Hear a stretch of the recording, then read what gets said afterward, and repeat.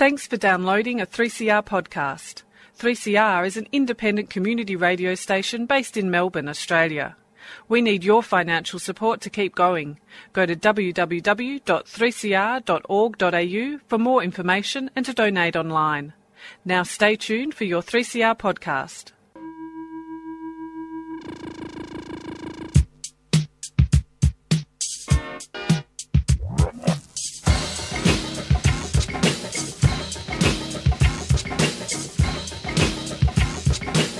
歪んだ意識と節くれだった。どうですか？それはいいですね。溢れる魚とネオンの産業、大人の女と子供の男、透明な音と汚れた音符、大人の男と子供の女、溢れる魚とネオンの産業、大人の女と子供の男、透明な音と汚れた音符、大人の。Good morning and welcome to Out of the Blue on Sunday 18th of February 2018. You're listening to 3CR Community Radio, 855 on your AM dial, or you can have a listen from our website at 3cr.org.au/Radio Blue, where you'll find a number of previously broadcast episodes that have been uploaded as podcasts. My name is Andrew Christie from Melbourne Polytechnic and Marine Care Point Cook, and today's weather is gorgeous in Melbourne. We're headed for a top of 25 degrees. The wind coming from the south is pretty light this morning, but then it will intensify a bit and get a bit stronger, particularly towards the late afternoon before backing off in the evening. So, as I always say, be very careful when you're out and about on Melbourne's and Victoria's beautiful waterways. Today I'm joined in the studio by an old mate of mine from Deakin University, Cameron Makepeace. Cameron, how are you today, mate? Yeah, good morning, Andrew, and thanks for having me on today. And, no worries. Thanks very much for coming into the studio. Thanks. So what I want to talk about today is a very a nasty topic that's been sort of getting worse steadily for quite some time now, and that is drowning. A lot of our listeners will be aware that we've had a pretty tough little period over the summer so far, and indications are that sadly may well continue for a while. We're going to talk about the issue of drowning and more broadly swimming, and that's why Cameron's in the studio today. Just for the benefit of our listeners, Cameron was asking about coming into the studio to just have a look at how all the live radio works, and I said, well, if you're going to do that, mate, you might as well have a microphone in front of you. And Cameron's got a lot of experience in that swimming side of things, as I was just explaining. So we'll have a good chat to Cameron after this brief announcement. Like in Canada and in Australia, they cannot discharge tailings directly into the riverways. But in Porgera, they discharge their tailings in the waterways, and they kill us, and they say it's okay. You are just being killed for trespassing. Subscribe to 3CR, bringing you voices and opinions the mainstream media don't dare touch. They have the exclusive right to extract the mineral below 6 feet, but that exclusive right does not permit them also to kill people. Who does the killing? The company has specially arranged security forces. Subscribe today. Call 9419 8377.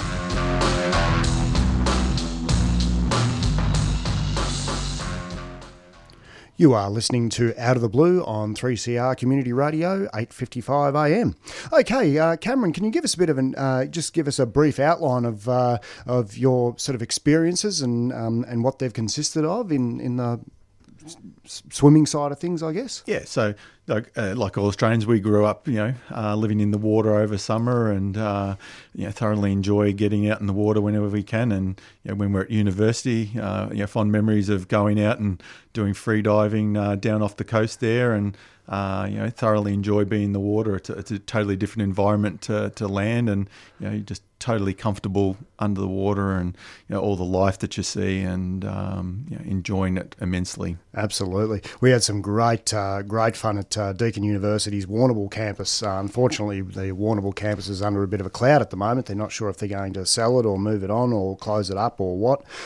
So fingers crossed for all those, quick cheerio to all those people at Deakin University's Warrnambool campus. I hope they find a good solution there. But the thing with Warrnambool is it's a wonderful location because you're right on the southern Southern Ocean. You've got the Warrnambool Breakwater and Lady Bay, and you've got just down the coast a bit, you've got Peterborough and all these other areas that are just brilliant to explore as well. I do remember we once went snorkeling in the Hopkins River. That was a bit spooky because, of course, visibility is absolutely naught. You cannot see a hand in front of your face, so that was a bit scary. But other than that, we had some wonderful experiences. So you did the aquatic science degree, Cam, at Deakin. Yep. And look, I worked for in between when I was just doing that study. I worked at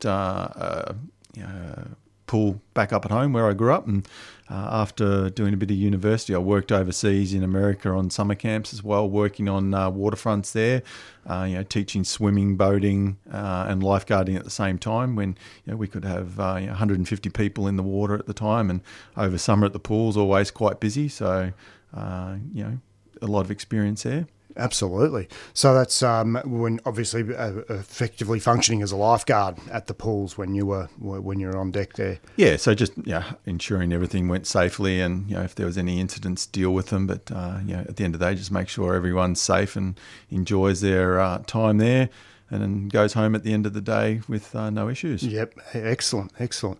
So one thing you just mentioned before, Cameron, the one word that you used was comfortable, getting comfortable in the water. For those of our listeners out there who are giving serious consideration to getting into snorkeling, or have never been sort of strong swimmers and don't really have that comfort level in the water, what would your advice to them be?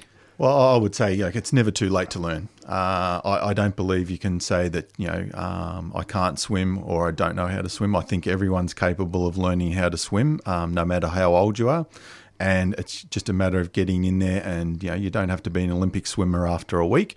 You just go down to your local aquatic centre, and I'm sure they'll have learn to swim classes. And even if you're a bit older, I'm sure the swim instructors would be really happy to take you on board and take you to a level where you know how to stay in the water, you're comfortable in the water. You're not going to be swimming world record times, but if you're comfortable and you know how to swim the basic strokes, then that's what it's all about. Absolutely. So that's the best way forward. Start off in a pool and just get used to the feel of the water and what you can do in the water, what you can get away with, what you can't get away with, and then start looking towards other, obviously exploring the natural environment, whether that be rivers or the ocean. Very good stuff. So, have any sort of experiences out of your time at pools that sort of stand out? Was there anything that ever sort of went wrong, or was it? Not too much went wrong. It's like normally small incidences, but you have to be prepared for anything because situations normally evolve very rapidly, and you have to be prepared to react very quickly and do it right. And do it right the first time. So. Yeah, absolutely. I think that's one of the big take-home messages, and it doesn't take very long for someone to actually get a lung full of water and start drowning. It's a frighteningly rapid process sometimes. That's part of the difficulty, I guess. So with that, with those sort of experiences that you've had, what is your advice to someone who's wanting to get out into the ocean, for example, once they've been in and they're starting to get reasonably comfortable with doing backstroke or survival side stroke, freestyle, breaststroke, all these things, they're starting to get the technique down pat. What other advice do you have for people that are then wanting to make a day of the beach and so on and get down to the water? Yeah, I would say you're always there to enjoy it, but know your limitations. If it doesn't look right to go in the water, given the conditions, then don't. As they say, swim between the flags. You should always try to swim at a patrol beach if you can. Swim where the lifeguards are on duty. That's the best place to be because then you're being looked after. If you choose not to swim there, then know the conditions. Always go with other people. Don't swim by yourself. It's just a recipe for disaster if something happens. And look after your mates and keep an eye on each other. Absolutely. Yep, very good stuff. Very, very good advice there. And I think from what you can gain, Cameron, looking at the report from the Royal Lifesaving. There's actually a report for those of our listeners that want to download it. The Royal Lifesaving National Drowning Report 2017. Unfortunately, during 2017, 291 21 people drowned nationwide. Now, that's a toll that is pretty similar. It's been sort of orbiting around a similar figure to the number of people lost on Victorian roads. So we're talking very high numbers here, 282 people in 2016 and 266 in 2015. So that's a hell of a lot of carnage there that's unfortunately occurred within our waterways. From your point of view, from having a look at the report and hearing various news media reports into drownings, what is your do you have any opinions on what might be causing this sort of thing to occur so frequently? It's always, I think, you've just got to take into consideration that, is that the conditions to swim in? I think a lot of these would probably be very preventable in the first place if people had used their head and thought about what was going to happen first. Obviously, some of them are unfortunate accidents and probably happened too quickly to be stopped. But I would imagine that a vast majority at some point in the chain of events for them to happen, if you'd broken that chain of events, the drowning wouldn't have happened in the first place. So always know your limitations and take care of yourself. Absolutely. So when you're out in when you're down at the beach, I mean, from what we can tell, there's a number of people obviously are, swimming in areas that are unpatrolled. They're getting into major difficulties when they get stuck in a rip. Can you tell our listeners what to look for when you're going down to the beach? What are the warning signs in terms of things like rips and dangerous undertows and currents? Yeah. So you should be swimming where the lifeguards are, because they set up those swimming areas where there's no rip. And if you don't know what a rip is, you can always look online. There's probably some things there to show you what they look like, but it's probably best to see them firsthand, because once you've seen one, you'll know what they look like. And go down to the patrol beach and just ask the lifeguard, is there a rip nearby that you can show me? And go and have a look at it and look what it looks like. And that's what to avoid. If you're unfortunately caught up in one, the worst thing you can do is probably panic. Just go with the flow. They will peter out. You might end up off the beach a little bit, but at the end of the day, just relax and go with the current, and then you swim parallel to it and come back to the beach. But the worst thing you can do is probably panic, and that's when trouble begins. Absolutely. Yep. I think that's, I guess in a sense, panic is the obvious thing to do, because it's so, to not panic in some instances is very counterintuitive. Yep. If you suddenly find yourself being dragged out 200, 300, 400 metres with a powerful rip, the instinct is to fight like hell. You realise that you're in the fight of your life, you struggle, you battle the water, and no human being on the planet, there are 7.6 billion of us, no one can outswim a rip if it's a strong enough rip current that's taking you out to sea. So, of course, it's a matter of controlling that panic, controlling the fear, slipping out of the rip by letting it take you a certain distance, and then just moving parallel to the beach. That's really all you have to do, and just concentrate on keeping your head above water and air in your lungs, and that's about it. It's really quite simple. I guess the thing with the rip, isn't it? You're looking, if you're standing on the beach for the uninitiated, like Cameron said, by all means jump online so as you can get a good idea of what a rip actually looks like. And I did see a fantastic little thing online during the week where they put some food dye, some really bright green food dye, into the rip current and watched it head out. And they did it in a sort of a time-lapse fashion, and you could see where it was, and it was really powerful, and got offshore. You're talking 400 or 500 metres within only a few minutes. It's quite, they can be quite frightening in that sense when they're really strong and powerful. So it is something to be very, very aware of. Okay, we might go to a song after the show today, Cameron and I, and I'm sure a lot of others are going to be heading down to the Royal Australian Air Force, the RAAF base, and going to check out the Roulettes, who are going to be doing some aerobatics and their displays. So in keeping with that, if any of our listeners want to check it out, by all means head down and suss it out. But here's a song from the Alan Parsons Project. This is Eye in the Sky. Don't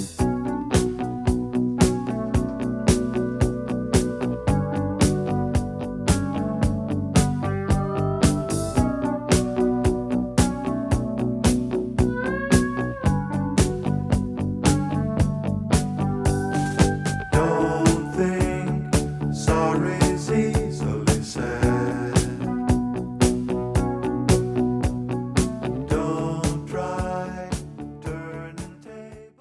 Are you interested in philanthropy?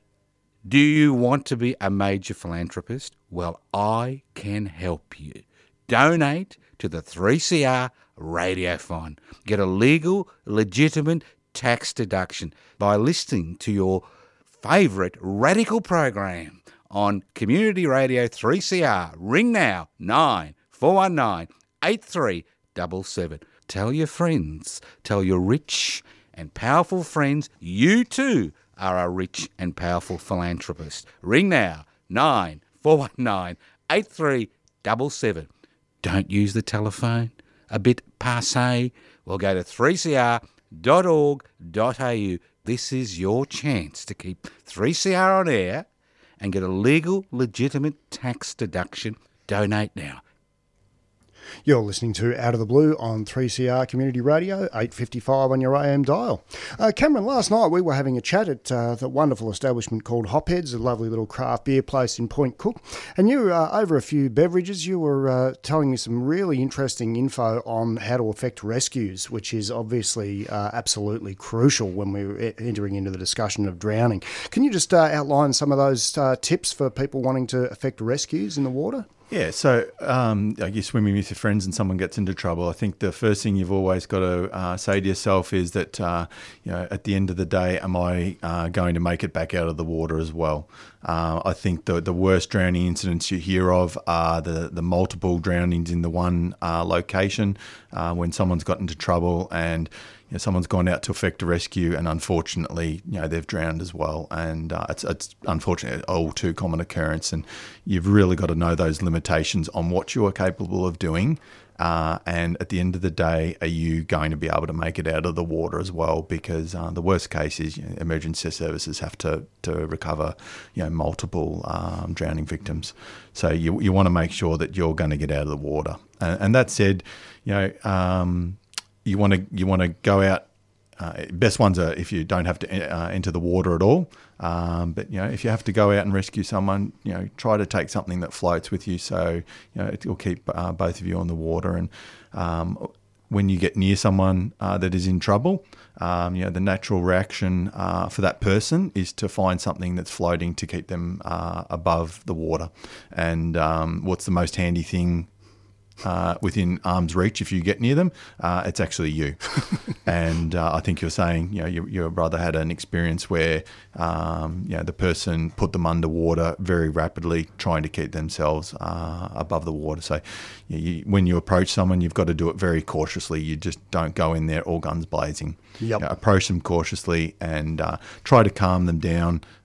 So to the point where you can get in closer and effect the rescue. But I would always look to approach like you're sitting down on the couch at home with your legs out in front of you and just treading water with your arms, but your feet out in front of you, pointing directly towards the person that you are, so that if it's someone you don't know or they do try to use you as a flotation device and you go under, you can react accordingly and disengage from them till such point in time that they've calmed down. And one of the best things you do is, it's hard to say, but if you kick them underwater or back off and you go underwater, because that's the last thing they want to do. Go take yourself backwards underwater and come back up 6 feet behind them. You're away from them and just get them to calm down. Even if that takes time, sooner or later, hopefully they'll tire out and you can bring them in. But always know those limitations of what you are capable of. And at the end of the day, you want to make sure you are going to come out of that water as well. Yep. Yep, absolutely. It seems to happen sometimes where there are those horribly tragic events where someone will actually swim out and rescue a person and be in the process of effecting the rescue, and then it all goes pear-shaped and the person actually doing the rescuing is the one that ends up drowning. The other person sometimes comes out of the water. Yep. So it's quite a scary sort of scenario. Yeah, my brother David, he actually did effect a rescue on an overseas holiday of all places.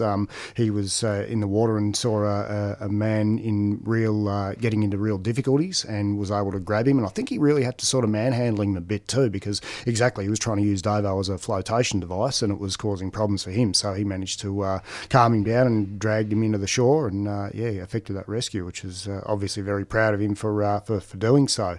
One of the things you pointed out was that as an absolute last resort, you get into the water. So if you've got something like a pole or so if you can use getting into the water, is hopefully the last resort, because that's putting you in harm's way, having to potentially contact the person. So if you can do it without getting in the water, that's the best scenario of all. So even in this especially counts for pools at home as well. So poles are wonderful because you can control the person. It's rigid. There's no slack like a rope, but a rope's good as well.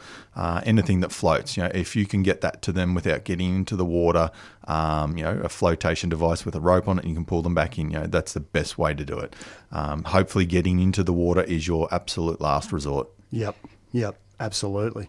No, some very, very good sage advice there on what to do. And I think when I was listening to you over the beers last night, Cameron, that was a really interesting thing how you mentioned, if you've got your legs between you and the person, if you can always apologise to them for kicking him later on. But when it's a life and death struggle like that, sometimes these niceties have to go, and it's just that raw struggle for survival, and it's using those techniques that enable you to actually affect the rescue. What's your take on?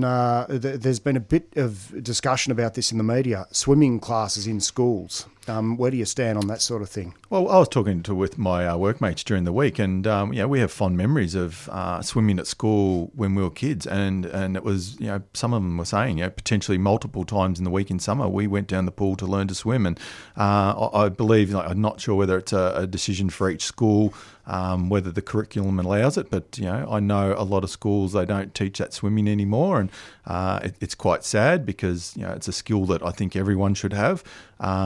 So I would recommend, if the school's not doing it, try to petition them to do it, and if not, take your kids, or even if you're an adult, go to those learn to swim classes and learn. You can be comfortable in the water. Start in a shallow pool, where you can stand up, and just build from it from there. But you should be learning to swim, and swim from an early age. So at the end of the day, you're comfortable in the water as much as you can be. Yep, absolutely. And I think the other thing to remember, just as we head towards finishing up today's show, I guess the sea and the water in general is a great leveler, and sometimes if you are a bit complacent or a bit cocky, things can go south really, really quickly. One incident that I had that stands out in my mind was where I foolishly mixed two things that you should never mix, and that is alcohol and swimming. And I'd sort of become a bit complacent over the time because I've considered myself to be very, very comfortable in the water. There's no doubt about that with all the snorkeling and things that I do. But most of the time I'm snorkeling, of course, in salt water, which makes you more buoyant. Of course, you can't sink in the Dead Sea because the salt concentration is so high, you're very buoyant. And you're wearing a wetsuit too. So it was one of those things where all of a sudden I was in a freshwater environment after drinking a skinful of beer on a Bucks party up in Yarrawonga, hopped into the water and got a really nasty shock when I started dropping like a rock and sinking. And there was that bit of a panic, sort of, not a panic, but a thinking, this is not the best place to find yourself in. So you do have to be very, very careful. Okay, well, that brings us to the end of Out of the Blue for this week. Thanks very much for coming into the studio, Cameron. Thanks, Andy, for having me. No worries at all. And stay tuned for Out of the Pan and enjoy the rest of your Sunday.